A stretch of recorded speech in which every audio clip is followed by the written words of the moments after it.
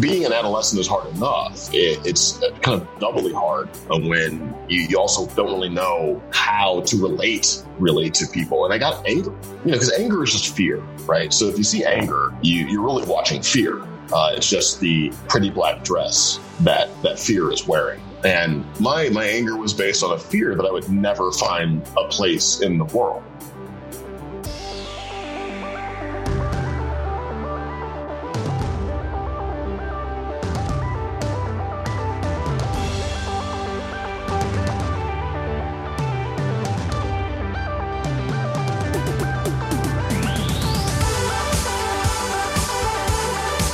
To the Caption Life podcast, where we discuss the impact of comics on society and vice versa. We're posted up at the intersection of fiction and reality today, and we're just going to press record to see if anything interesting happens. I'm your host, Kevin Stolliger, from the Piney Woods north of Houston, Texas. I am James Caudell, your co-host from Kentucky, where it's blistering hot here still. And I am Sean Winningham, your other co-host from Indiana. I don't have anything interesting to say about Indiana right now. Shaped like a boot. It just, it looked like someone started to draw the outline and then just kind of like fell asleep. And then All right, today we are excited to be speaking with Bryan Hill. Bryan is a comic author, a screenwriter, and a filmmaker. His current projects are Batman and the Outsiders at DC Comics. He has Angel at Boom Studios, and then the upcoming Fallen Angels at Marvel. He's also worked on the Titans series at the DC Universe. He hails from St. Louis, Missouri, and he currently lives in Los Angeles, California. Bryan, thank you for joining us today. Oh, thank you for having me. Bryan, I'm going to go ahead and jump on in here and ask you kind of our first question right fast that we kind of ask everyone that we bring on because, as Kevin said, this podcast is about comics and society. So to start with, I'd just like to ask you how comics has impacted your life even before you began to write them. Oh, yeah. Well, I was always into comics. Like, I can't remember a time in my life when I wasn't reading. I think, some of you guys are teachers, and you know that like kids tend to gravitate to either English or mathematics, usually. You can sort of see the aptitude develop. And I was always an English kid. My reading comprehension was always pretty good. I was always interested in storytelling. So comics were a way for my mother to support that, to keep me reading. So she would keep buying comics and bringing them into the house. And this was back when they were impulse buys. Now you have to budget for them a little bit. But when I was growing up, you could get a Slurpee, a Snickers bar, and like 3 comic books. And it wasn't like a huge thing you had to think about. So, like grocery store racks and that kind of thing. So I was really, really big into them. And, when you're growing up and you're trying to figure out yourself, like the thoughts about good and evil, right and wrong, what kind of person you want to be. I think comic book characters spoke to me in a pretty significant way.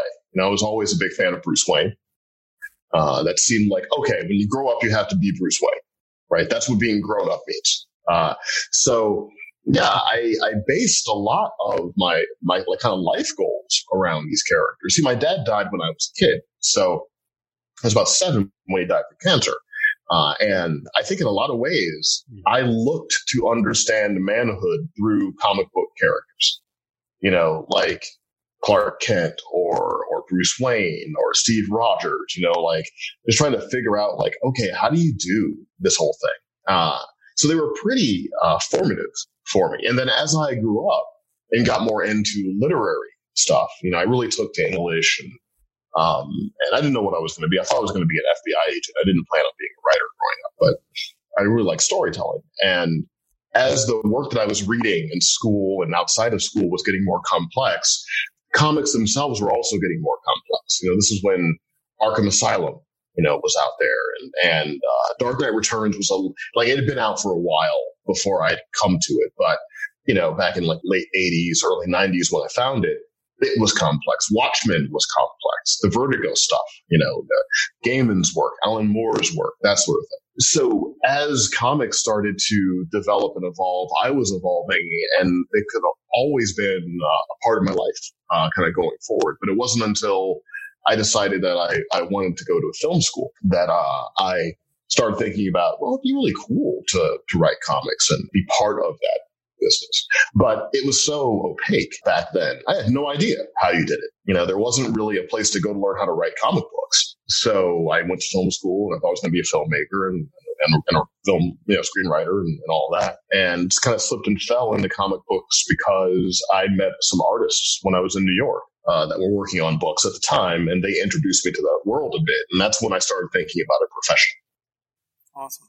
And so right now you're writing for multiple companies, I guess balancing some work between Marvel and DC and others. What has your experience been maybe for working for each one individually or trying to do all of them at once? Well, it's not. So the way it works in Big Two Comics, it's not so much company versus company as much as it is character and character, right? Because each character has its own editorial group. And that editorial group has a method, a way of working. I tend to write, not grounded necessarily, but I tend not to write cosmic characters, for instance. I tend not to write blue sky kind of sort of happy-go-lucky tone stuff. I'm a little character-driven, that sort of thing. So those are the characters I work on, and those offices are kind of more keyed in to that writing style. I can't say there's a significant difference just writ large between DC and Marvel. They're both huge companies, with armies of people working for them. So the experience is somewhat similar between them both, I would say. The biggest difference for me is I live in Los Angeles, so DC is closer to me physically. Marvel's in New York, so I don't have face-to-face time with the people I work with in Marvel the way I can do in LA. And the Titans offices are the writing offices. They're right across the street from DC Comics. So I've been over to the DC building quite a bit. I have drinks with those fellas. We go out, we grab some food every now and then. The Marvel stuff is largely via email. Like Will Dennis, when I was working with him on that Killmonger miniseries I wrote, I've never met him face to face. I'm not even sure I could pick him out of a lineup. It was all emails and a couple phone calls. So I think the proximity, the geography is really the biggest difference between the two for me. Do you ever just have a day to where you're like, okay, I'm writing like Batman and the Outsiders today, and then, you got your Angel book coming on, you begin to work on like Fallen Angels a bit. Do you ever like just kind of get your wires crossed and you have to kind of like come back and say, okay, which one am I actually doing today? That's a very good question. Well, I'm always writing numerous things. Like right now, besides all the comics I'm writing, I have a screenplay, like a film that I'm a producer on that I wrote, that a director is attached. I've been doing rewrites for actors on that. I'm adapting a novel for another company. I just turned in a horror rewrite for another company. And I have my television writing, and I'm developing some new projects at the same time. So I'm always working on a plethora of things. The way I keep it straight is music. So every project I work on, I build a playlist, like a custom playlist for it. And when I need to get back into that mode of thinking, I just start playing the songs from the playlist, and then it kind of snaps me into it, right? And then sometimes I'll even use scents. Like when I'm working on anything Batman related, I have this Tom Ford Oud Wood candle that I burn. That to me just feels very Bruce Wayne.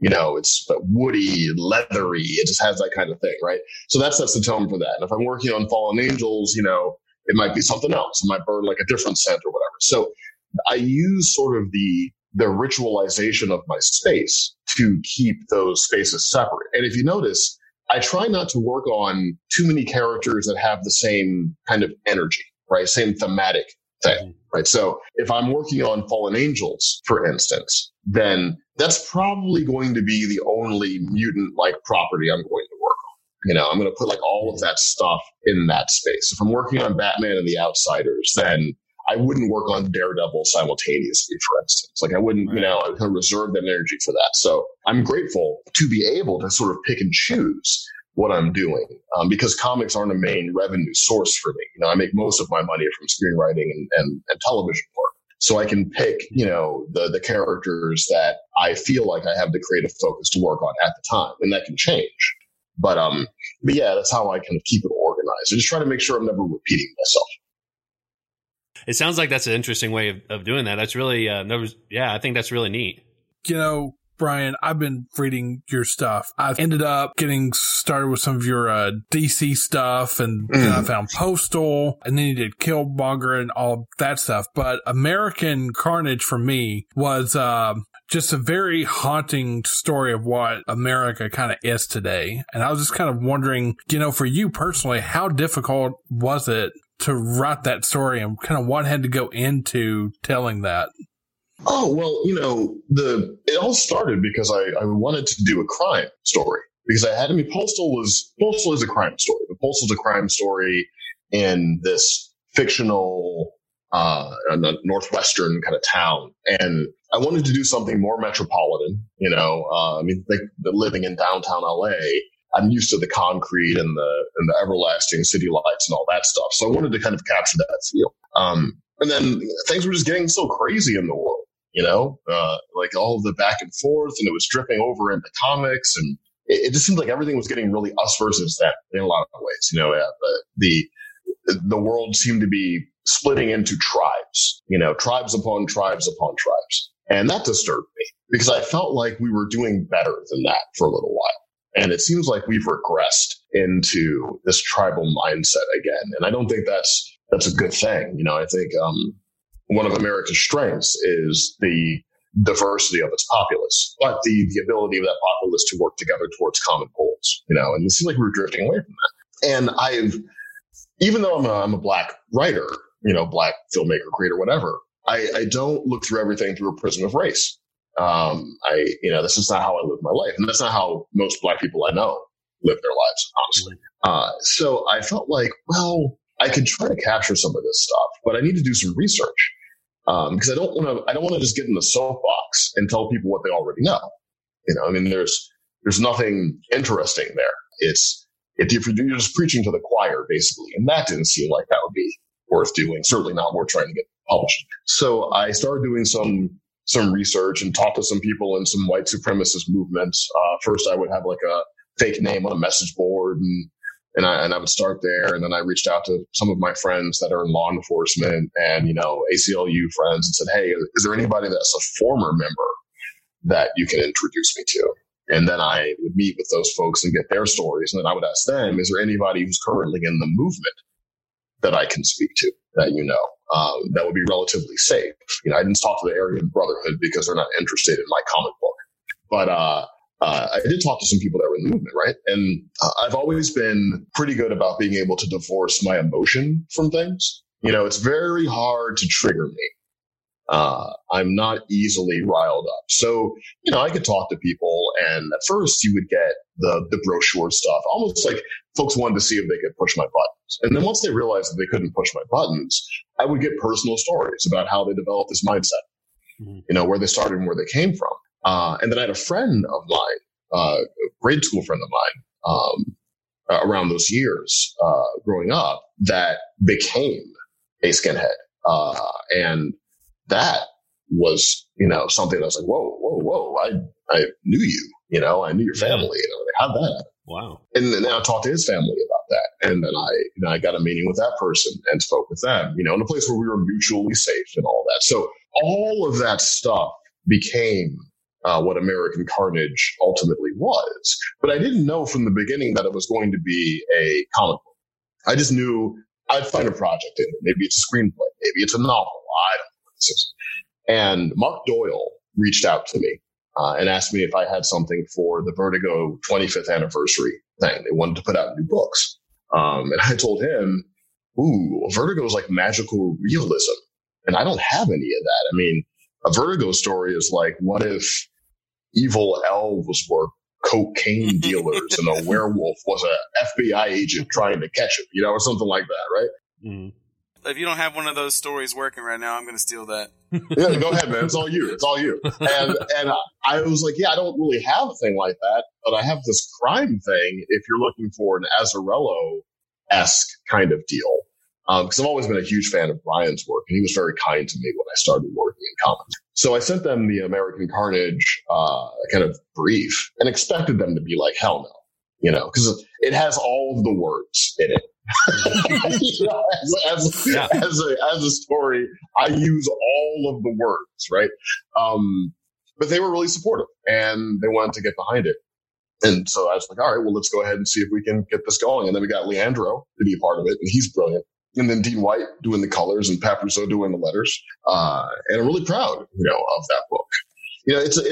We were grouped in with a bunch of books that I think were kind of aiming at being socially conscious, but I think American Carnage was a little different because it didn't tell the reader to have a point of view. It sort of presented the world as it was, and the characters were all very flawed.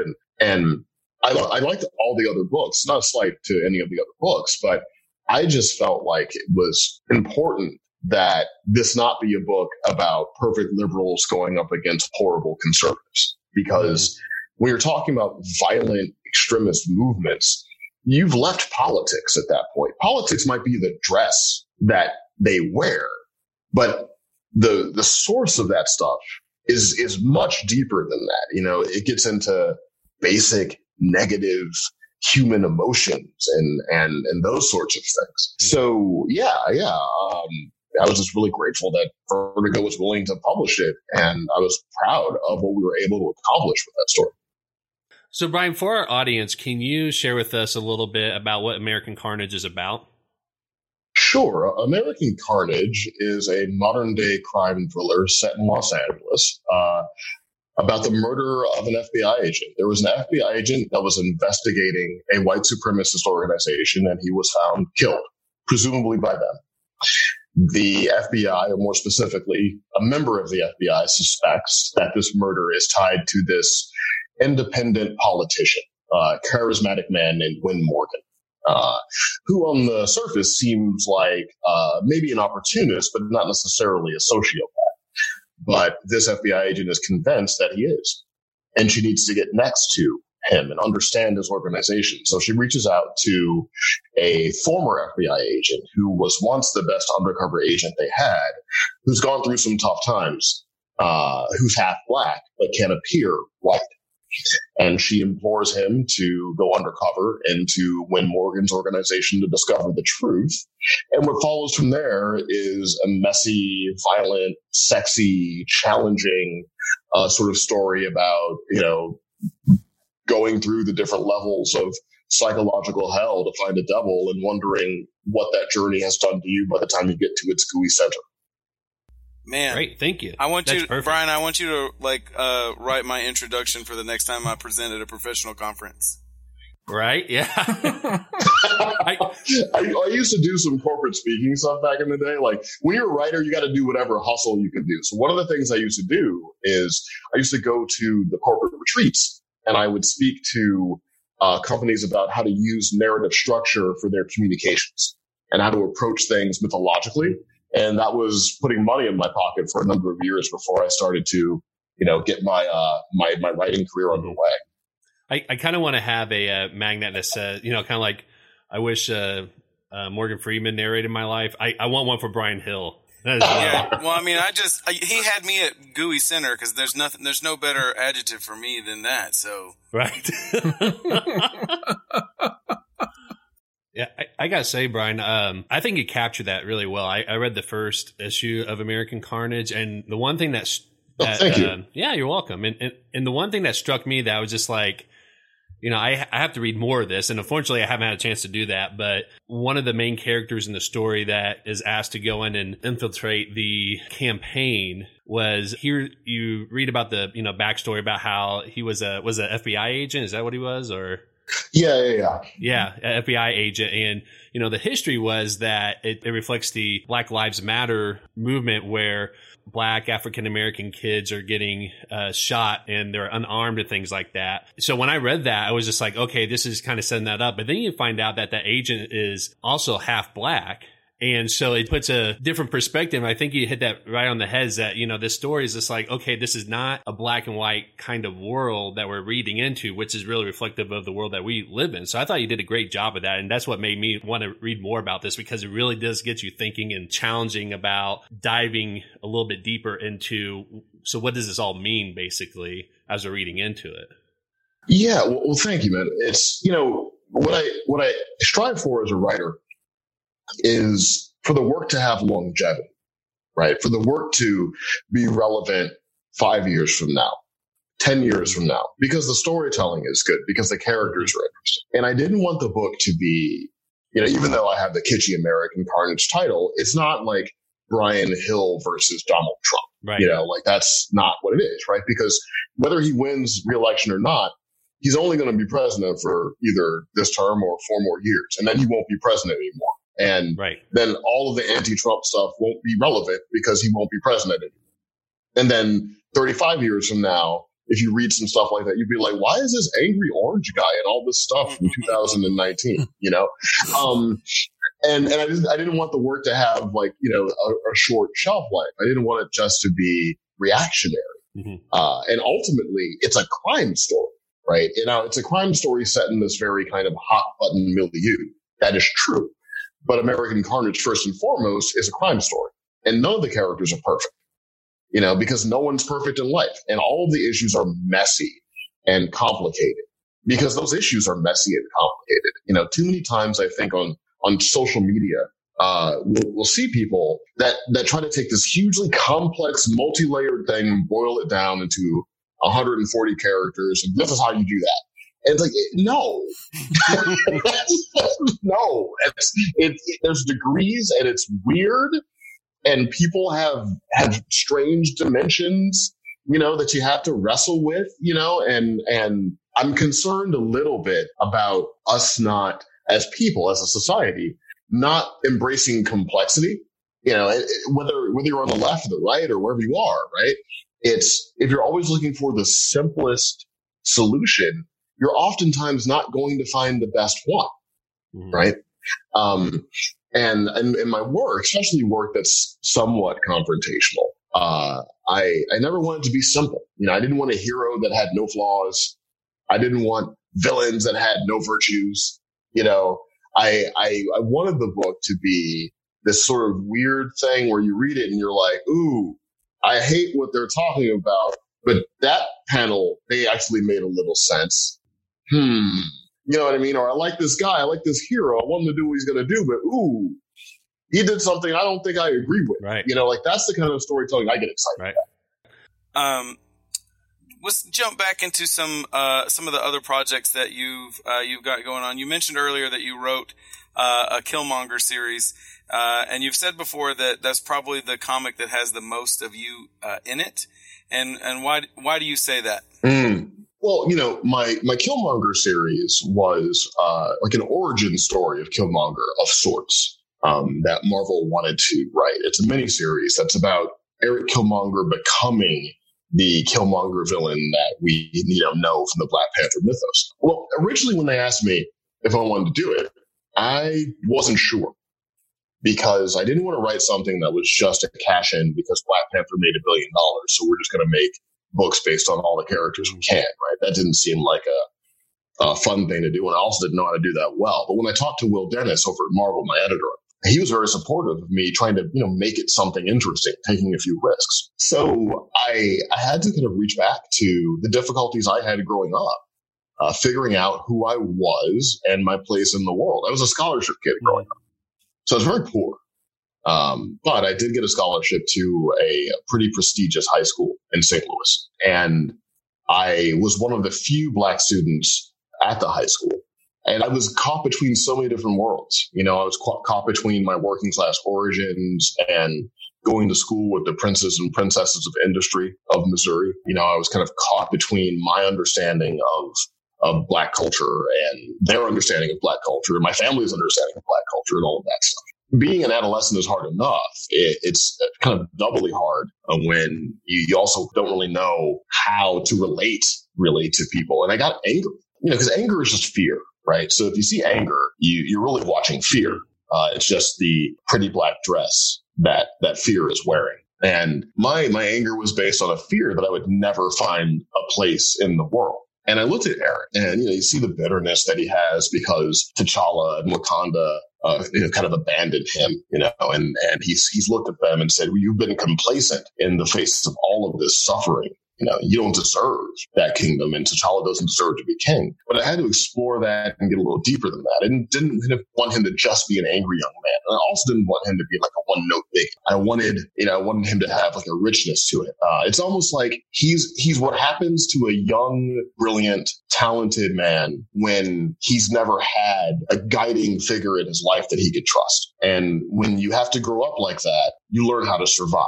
And whatever helps you survive is how you're going to operate in the world. And oftentimes that means you want to hit first, and you want to hit hard enough that they don't want to hit second.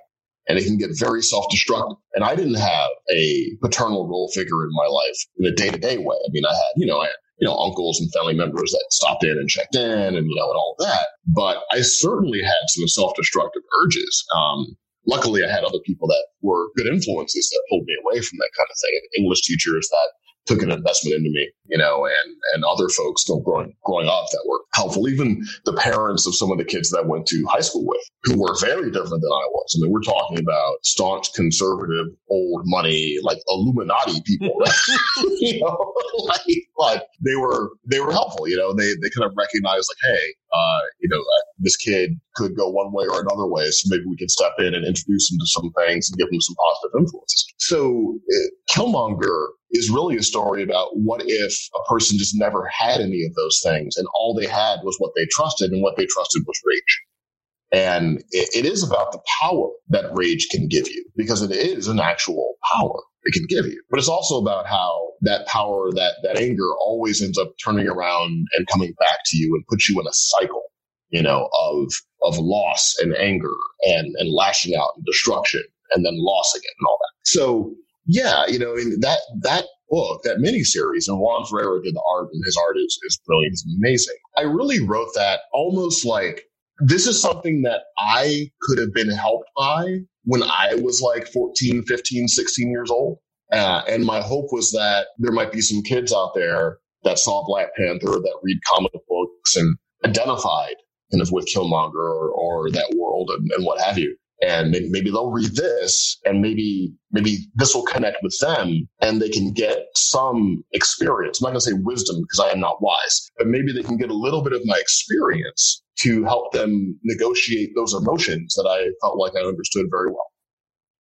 That's great.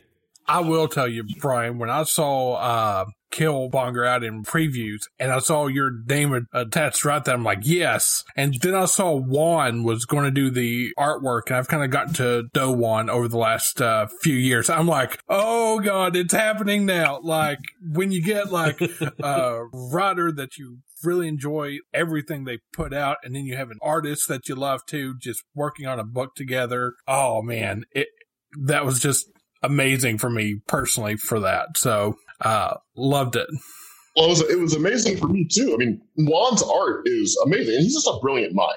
And I like intense stuff.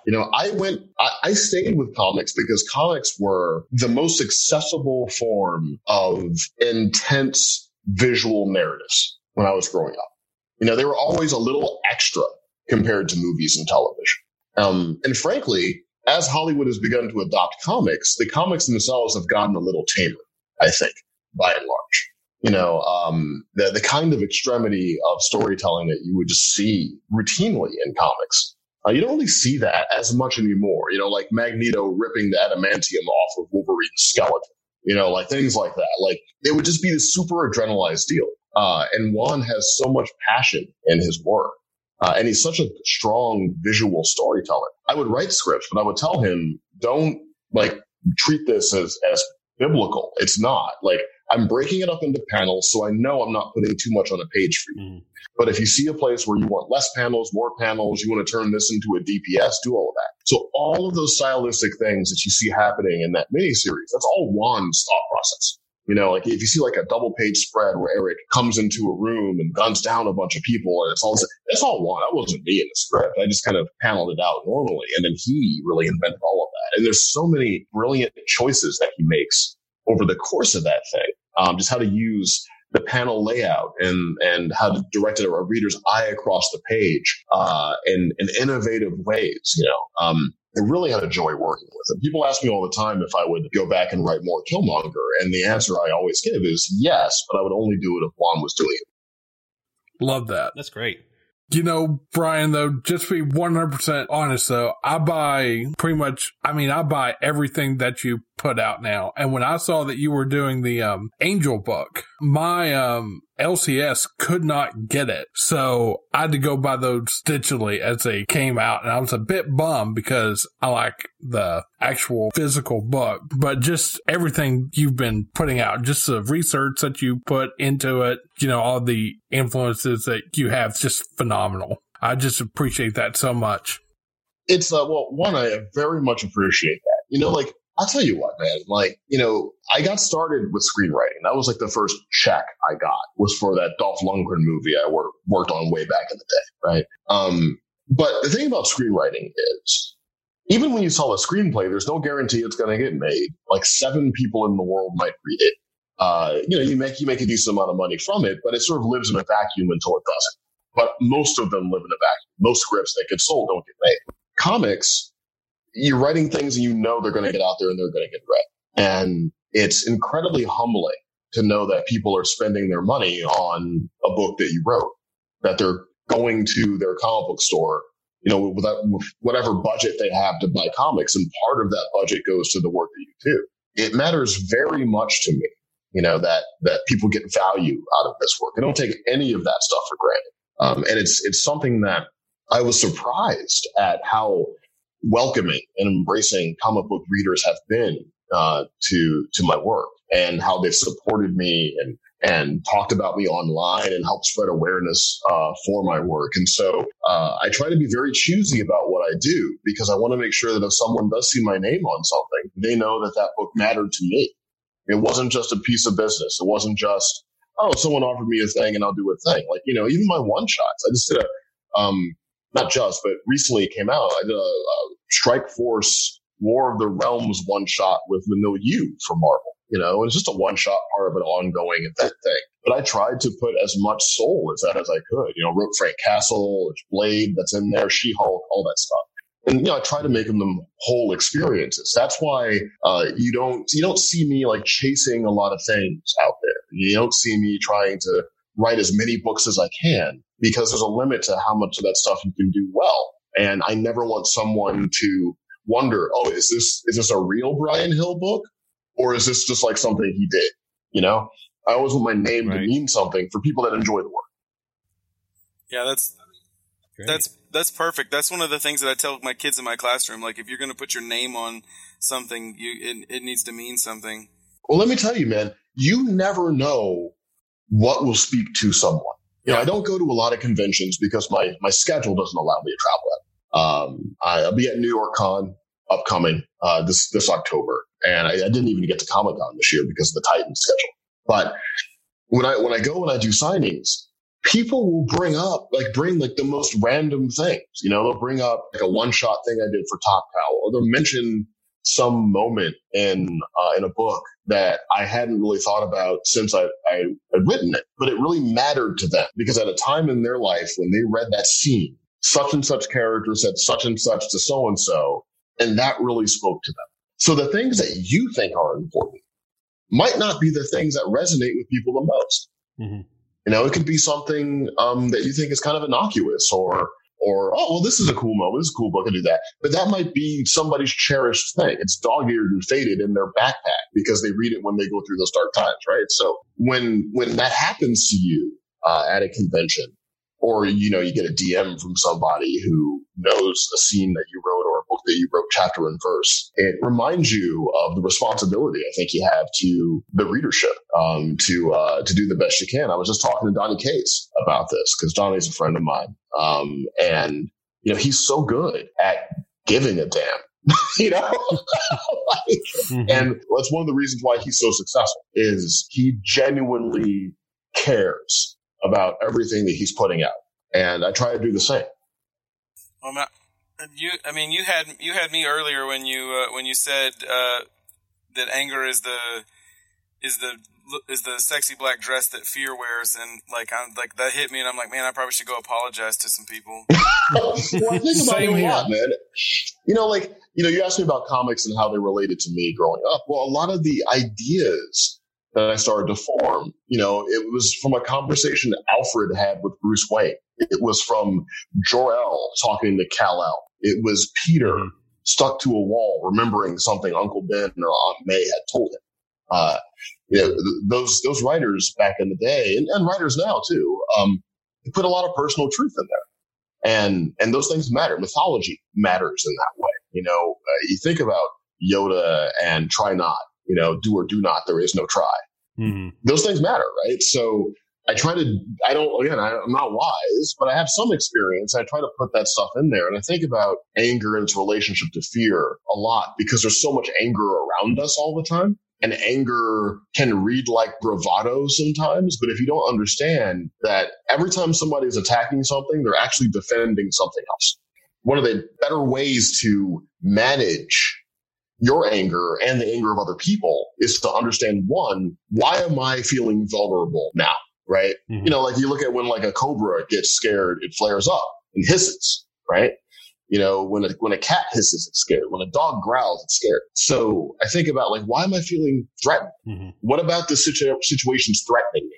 And then you realize most of the time that you're not actually being threatened. You just haven't thought it through, right? And then you think it through and you're like, you know what? I'm not angry anymore because I'm actually not under attack. And it's the same thing if somebody attacks you. If it's unjustified, instead of reacting to their anger, think about, why are they feeling this way right now? And what can I do to make them not feel threatened so I can really get to the bottom of why this moment is happening? And that's what I do online. That's why you don't see me yelling at people on Twitter or pontificating in that way, because anytime somebody says something rude to me, I know they're not having a good day. Because if you were having a good day, you wouldn't be rude to somebody on the internet. So I give you a chance to have a better day. And then if you don't want to take it, I just ignore you. But I'm not going to feed into it. I'm not going to ever be the guy that made your day worse. You know, like that's kind of my thing. Like if you're intent on being toxic, well, that's a choice. It's cool. But I'm still not going to be a person that makes your day worse. And I'll, you know, if I have the time, if I'm at my desk and I'm talking to people, I'll talk to people. But yeah, I think about it because a lot of what we do is react. We react so fast to things, and it can perpetuate some negative stuff. And at some point, somebody in that process has to not be reactive in that way so that the whole thing doesn't snowball and snowball and snowball. Bryan, thank you so much for coming on with us today. Before we go, why don't you tell everyone where they can find you on social media and about any upcoming projects that you are looking forward to? For sure. So, one, thanks for having me. I really appreciate it. Two, Twitter is probably the best way to reach me. So it's at Bryan Edward Hill. That's Bryan with a Y, at Bryan Edward Hill on Twitter. I keep my DMs open. So if you have writing questions or something like that, I answer them all the time. Fire them off there. My Instagram is Bryan E. Hill, but that's more of like my art stuff. So it's like a lot of portrait photography and that kind of thing. Not very comic book related stuff on there, but if you're curious, feel free to visit there and add me there.